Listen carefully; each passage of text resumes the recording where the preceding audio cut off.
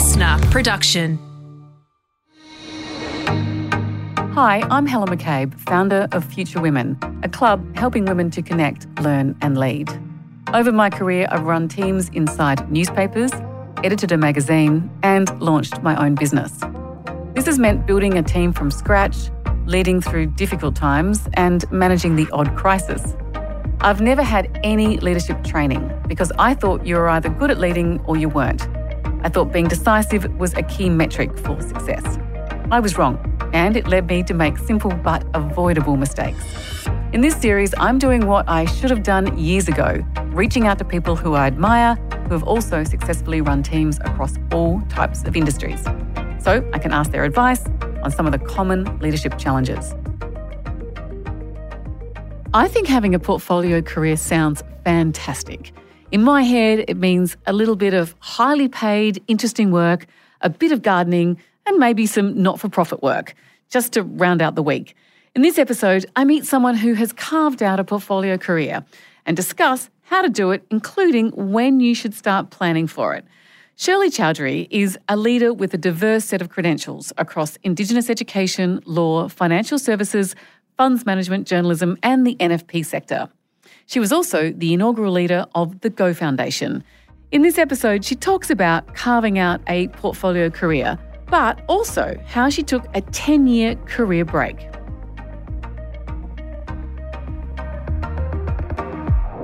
Before I start, I apologise for the audio. There was an unfolding emergency in Sydney and you may hear sirens. Shirley, welcome to the Future Women Leadership Series. I'm really interested to know how you break up your week, how you fit in all your various roles into a working week. Thanks, Helen. It's lovely to be here. You know, I think there are some mainstays of my weeks: board meetings, advisory board meetings, meetings with CEOs or executives.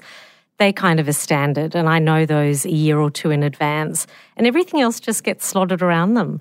Last week, I found that I only had one meeting in the diary, so I took it off. I'm sure everyone listening to this now is suddenly jealous of your life. Yes, look, but the other side is that I don't have 4 weeks a year or 6 weeks a year of leave. Somebody told me years ago that directors are always on. And so you're always on. And so you have to take those bits and pieces off where you can. Tell me exactly what work you're doing at the moment. So I'm running a portfolio, and what I've discovered is that means I can run whatever I want to run in my work week.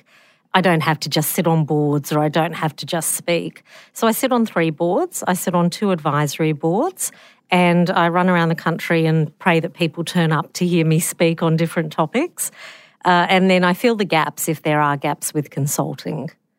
How long did it take you to achieve that lovely balance between the various roles? Was it something you set out to do some time ago, or was it a bit more accidental? I'm 55. I've been working for 29 years, so I'd say 29 years. I never set out to have a portfolio. I was a CEO before this of the Go Foundation, and I just assumed I would go on to another CEO role. But CEO roles are such that when you're ready to take one on or you're looking for the next one, you're at the mercy of what's available. And I knew what I didn't want to do. I didn't want to work with sick children or mental health or suicide prevention or any of those things. I loved the role at Go, but it took a mental toll as well, an emotional toll. And so I wanted to work with a business association. That wasn't available. And so whilst I was taking some time out to think about what was next, a consulting role came to me and then a board role came to me, and I've kind of fallen into it. I never planned it. So let's talk about that period of time when you're between jobs, because the audience of this podcast are young women, right in the thick of their career advancement. And I know many of them listening today will be thinking, I would love a portfolio career. So keen to explore how you managed it. But was there a period where you were a bit fearful? You've stopped and the roles aren't turning up or the right ones aren't turning up. Did you have that, what do I do next? Every day. Right. So I left Go, had no idea what I was doing. I was the main breadwinner in our family. My husband was the one who was staying at home with the kids to look after them. He was the main caregiver. And if I didn't bring in a certain amount of money each month, we were in trouble. But, I've also had this belief over the last few years that I say yes to everything unless there's a reason to say no. And I think that actually propelled me into things that I would never have done. And, I knew that I could consult if I needed to. I had people coming to me saying, look, you just finished that role, would you do some consulting? And I think we talk often about women heading into portfolio careers, but we tend to tell them that they should be on boards. I don't think that's fair. I think if women want portfolio careers, we should absolutely encourage them to do it. But you can build the portfolio of work that you want. If you need 2 days of part-time work to give you some financial stability, do that. And then look at what you can do with the rest of your time, or do 3 days of part-time work. You find the balance that's right for you. I've been really, really lucky in how this has all played out, but it is fearful. It's really, really scary. And a noteworthy director told me as I was embarking on this journey, she said, you need to have some financial independence, because if you're on boards and something happens, you don't have the ability to walk away if you don't have that financial independence. And I've always thought that that was really great advice. So you do public speaking. People pay you to come and give a talk. How did you fall into that? A good friend of mine, actually, Kirsten Ferguson, said to me, and, she's a great mentor for so many women. She was the one who, when I left Go, said, you should do some speaking. And I said, who would turn up to listen? And she introduced me to the Speakers Bureau, and they've been amazing. Kirsten Ferguson is a podcast guest. In fact, I caught up with her last week. Yeah, and, she's pretty fabulous. She is pretty fabulous. Yeah. Was there a period of time where, again, I'm thinking about the audience who thinks, that's, public speaking thing sounds great in theory, but it's actually terrifying. Yeah. Did you have to overcome the fear of speaking publicly, or have you just always quite enjoyed it? Well, I was a lawyer in my previous life for a long time, and lawyers are often asked to speak in a room or speak in front of people. And so I'd been used to public speaking. I didn't find it terrifying, but I got butterflies and, felt sick in the stomach every time I was going up on stage. And I think what tends to happen is you come to know your subject matter so well, and you're speaking about similar topics all the time and tweaking them for the audience and for the client.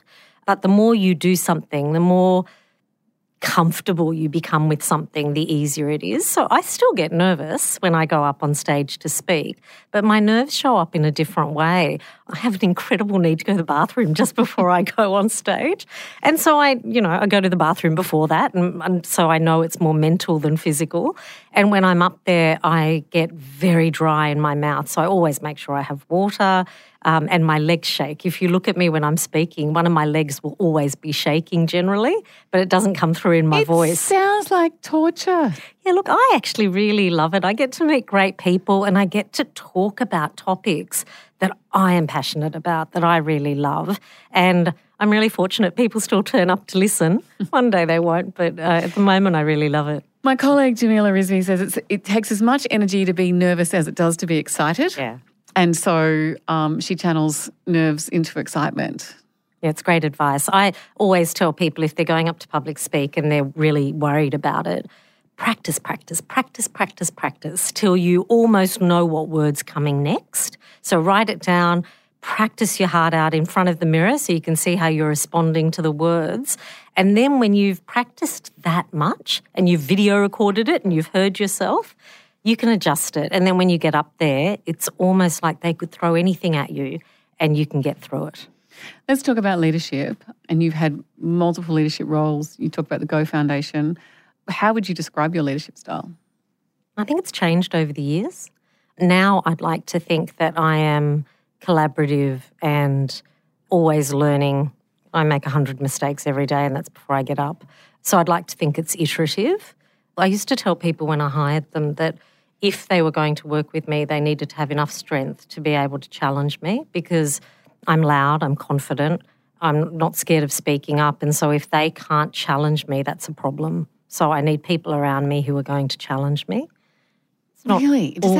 Does that work in practice? I mean, I know it sounds good in theory, but, I'm like, yes, I think challenge is good, but I'm in a hurry to get things done. So yeah, look, everyone just agree with me. My biggest fault is I race at 1,000,000 miles per hour and I have to remind myself to slow down and take other people with me on the journey. That's always been the biggest criticism. And I know that, I see that. But my ideas are never the best ones on the table, ever. And there's nothing more satisfying than getting people around brainstorming an idea, and it might have been a nugget of my idea or somebody else's, but then where you end up is always so much better. And I think that doesn't mean that you don't make captain's calls sometimes. I'm not in the position at the moment where I need to make captain's calls, but yeah, I need reminding sometimes, but I think we end up with a better process. What leaders do you admire? That's a really good question, actually. So many. Maybe I can, rather than giving you names, maybe I can answer that slightly differently.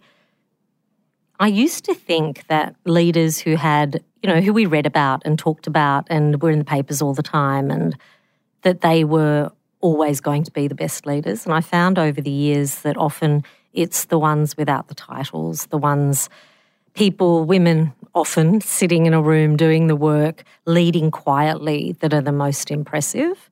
And I'm not a quiet person, so I look at that and I think that's pretty amazing. I don't think we need a title to be a leader, and I think we still operate in society as though we do need a title to be a leader.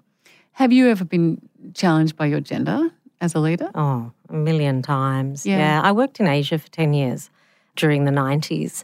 And, it was the bubble and the heyday of kind of mergers and acquisitions and project finance and all of that sort of stuff. And working in Asia was challenging during that time. Lots of overt sexual harassment. And I worked for an organisation here in Australia where the leaders in that part of the organisation only promoted leaders who were in their image, and they were all grey-haired white men. And so that was challenging. Oh, look, it happens all the time, and unfortunately I think it still happens. We still do it, and I think one of the things that we need to get better at is recognising leadership in all its guises. We've been trained to think that leadership walks through the door and is loud and confident and articulate and speaks with, no accent and is sophisticated and backs themselves in their ideas. I think I've been involved in some leadership awards, and what I've discovered is leadership can be shy and introverted and quiet and not confident. It can speak with an accent. It can come in the form of a woman who's 4'5" tall, and, we need to get better at looking at leadership in all those guises.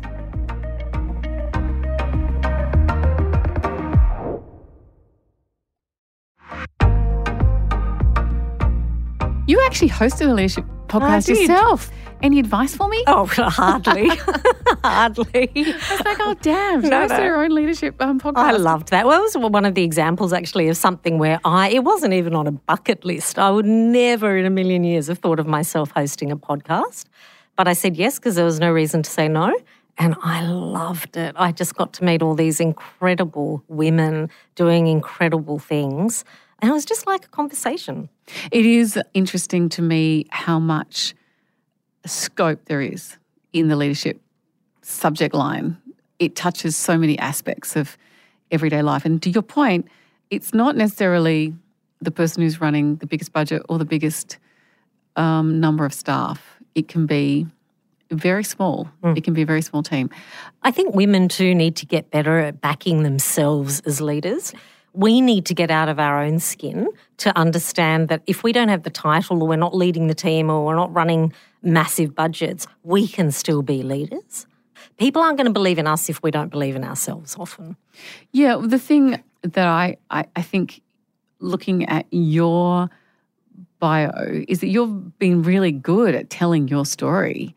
And I think that's something that many women are not good at, is telling their story. Did you learn that by working on it, or did you have a natural capacity for communicating? I think there's probably a little bit of both. One of my mentors told me that we need to all tell our story. We need to be able to tell our narrative. But she shared something which I think is really important for all of us to remember. You don't have to share everything. There are parts of my story that are incredibly private that I won't share publicly. But I've decided that there are parts of my story that I am willing to share, and then you create the narrative using those parts and do it in a way that you are quite comfortable. So, for example, until very recently, I didn't share with anybody that I had a 10-year career break. I kept it quite secret. There was a lot of shame attached to it. Because I think when I was looking for roles, headhunters at the beginning would often say, yeah, but you had 10 years off. And I came back into the workplace because people recognised I had this blue chip overseas experience, so there must be something of value there. So I came back into the workforce 13 and a half years ago, but it's taken me that whole time to be able to own that career break and to be able to say publicly that I took that time off to stay with my children. And I did lots of things. I volunteered and I sat on management teams for not-for-profits and I wrote a biography. I kept busy and did stuff, but I wasn't in the traditional workforce. And now I'm really comfortable with it. And so I can talk about it and I use it as a way to encourage other women to either have a break if that's what they want to do and can do. It was a very privileged position. Or stay in the workforce in whatever way they want to, whether it's part-time work or, you know, on a not-for-profit team or whatever it is. Now I'm not ashamed of it. I'm really proud that I'm doing what I'm doing now, given I had a 10-year career break. Shirley, we work with hundreds of women on the Future Women Jobs Academy, and I think this is probably the issue that we get asked the most is how to characterise a career break and whether employers are okay with it. So I'll ask you those questions separately. Well, what is your advice to a woman who's had a career break today? How should they capture it in their CV or on their LinkedIn profile? Lucy Turnbull said to me once, she said, women who stay at home with their kids have skills that we just don't talk about. You know, project management skills. There's nothing worse than on a Friday night sitting down with 3 children's sports timetables for the weekend and birthday party timetables and trying to work out how, as one parent or 2 parents, you're going to get across all of those things with all of those children in 100 different directions. They're skills. They're skills that we build during that period that we have off. So I think identifying what those skills are that you've built and being able to talk about them in professional work terms, I think is the first thing. Deciding what your narrative is. When I had that 10-year career break, I did lots of things. And so I got to the point where I put them on my CV. And some of them were not-for-profit, some of them were volunteer, but I put them on my CV so I could talk about that time off. The other thing I would say is if you are having a career break, have a career break. Spend time with your children or for your mental health or whatever it is. But if you are thinking about coming back, think about how you can keep your hand in. You know, is it 1 day a week? Is it 1 day a fortnight? Is it volunteering? Whatever works for you. But I think that's also important. I took a career break and I think I was, after the first year or 2, I was so scared of coming back in. And that fear just grows and grows and grows. And then it's almost insurmountable. So I think we need to support women and men who want career breaks. My husband took 10 years to look after the kids at home. And in some ways, I think it's harder for men coming back than women. We make it harder for them because what's wrong with you if you're a man and you want a career break? Do you think women today still feel that shame? Oh, yes, absolutely. And every time I talk about it with an audience, every time women put their hands up, sometimes in tears, saying, we need to talk about it more. And what about finding that confidence to go back into the workplace? What advice do you have? Go and talk to other women. You know, between the time you decide to come back and the time you'll get a job, it took me 6 or 7 months. It could take longer. Go and talk to people. Go and have conversations with people and let them know what you want and what you're thinking and start to meet people out there again, because that can also build your confidence. And I think other people see things in us that we're not capable of seeing in ourselves sometimes, or they articulate it back to you differently. And I was the recipient of some wonderful mentoring and sponsorship and where people saw things in me. So I think that's really, really important. Putting yourself out there. We're not really good at telling people what we want often. Often we'll have an idea in our head, and then when it doesn't pan out that way, we get upset. But we haven't told anybody that that was our idea. Couldn't agree more. It's something that comes up quite often. And I often say to young women, just if you've got a plan, like you know what you want, just tell me. Articulate it. Because I might not be able to do it this week or next week or even a year's time, but it sits in the mind of your boss and eventually... Exactly. And also, you know, it may not work out the way you planned it, but somebody might see something else in that idea and it may lead to something. Let's talk about the employer then. Are you seeing improvements in terms of the way employers see career breaks? I think so. Employers aren't the problem. Often I think it's the headhunters and the recruiters who are the biggest issue, and not all recruiters and headhunters. There are some really fabulous ones out there. So I know that there are some companies who have return to work programs. Mm-hmm. So if you've had time off, look for those programs where they actively seek out men and women who've had career breaks because they see value in the skills you've learned and the skills you had before that. The other thing employers are doing is they're making workplace policies better. You know, I talk to so many female founders and leaders who now have parental leave policies that are so much broader in scope, you know, stillbirth, miscarriage, adoption, surrogacy. The workplace is kinder now to women. Other organisations have menopause leave and period leave. And God, when I was going through menopause, I would have died for some menopause leave. You know, working in a bank with men everywhere. So I think we are getting more inclusive. Employers are getting more inclusive. And honestly, if your employer isn't inclusive and doesn't think like that and you're being made to feel guilty for a career break or shamed for a career break, look for someone else. There are employers out there who are much more inclusive and think with their hearts about the breaks that men and women have to take in their careers for a whole variety of reasons. My final question on this is, how upfront should you be? It took me 13 years. So I'm probably not the best person to ask. I guess I'm just sort of hitting that tone, right? Because you said, yes, well, I've got all these extra skills. And I agree, you're probably doing volunteer work or activities in the community that are particularly valid. But it's striking that balance between not hiding it, being pretty upfront, but not very apologetic about it either. I think it's hard to hide it, right? If you've had a 2-year career break or a 3-year or a 10-year career break, it's on your, like there's a gap on your resume. I don't explain my gaps anymore. I've got 3 children, so I've got gaps for them. But at the time when I came back, I was asked so often, like I think recruiters and headhunters need to take a good, long, hard look at themselves and at the questions they're asking.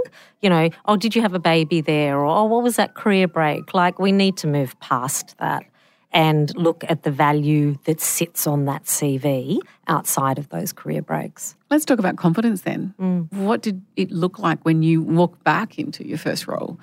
Zero confidence. Zero. And, you know, on one hand, I'd been regional counsel for a big investment bank in Asia, so I knew that I was capable of more, but I started right at the bottom. So I came back in after a 10-year break, started right at the bottom in a legal team, and I knew I could do more. But I think confidence comes from, you know, baby steps, little achievements, and you start working with people who see something in you again. And it took me 4 years to build that confidence back up. But it does come. It does come. Surround yourself with good people. That is my lifelong work lesson. If you work with great people, they will see value in you, and it won't matter what your title is. It won't matter what job you've been hired to do. The scope will increase. They'll want to give you more. When you work with narcissistic sociopaths, as we've all done, they try and put you in a box. And so find your people. You spent 4 years at the Go Foundation, which is the work of Michael O'Loughlin and Adam Goods. Tell me a little bit about that work and how you became a lifelong campaigner for reconciliation. I was always a supporter of reconciliation. My first part-time job during uni was at the Redfern Legal Centre, and then I was on the management team at the Redfern Legal Centre. So that was back when I was at uni and had just left. And then I went overseas, so there was no scope for that. So we have in this country the benefit of the oldest living surviving culture in the world. It's older than 60,000 years old.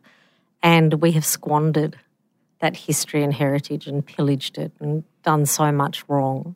I think the Uluru Statement from the Heart is an invitation from Aboriginal and Torres Strait Islanders to all Australians to walk with them towards a path of reconciliation. I think that's really, really important. So for listeners out there, if they haven't read it, I would highly encourage you to read it, especially in the year of the referendum.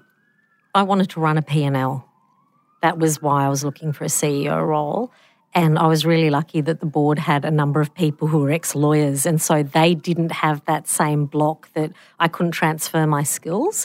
So while we were there, I think everything grew, the revenue, the students, the scholarships. It was all about providing holistic scholarships with cultural mentoring at the base, and then aspirations, opportunities and financial assistance to Indigenous students from kindergarten right through to PhD level.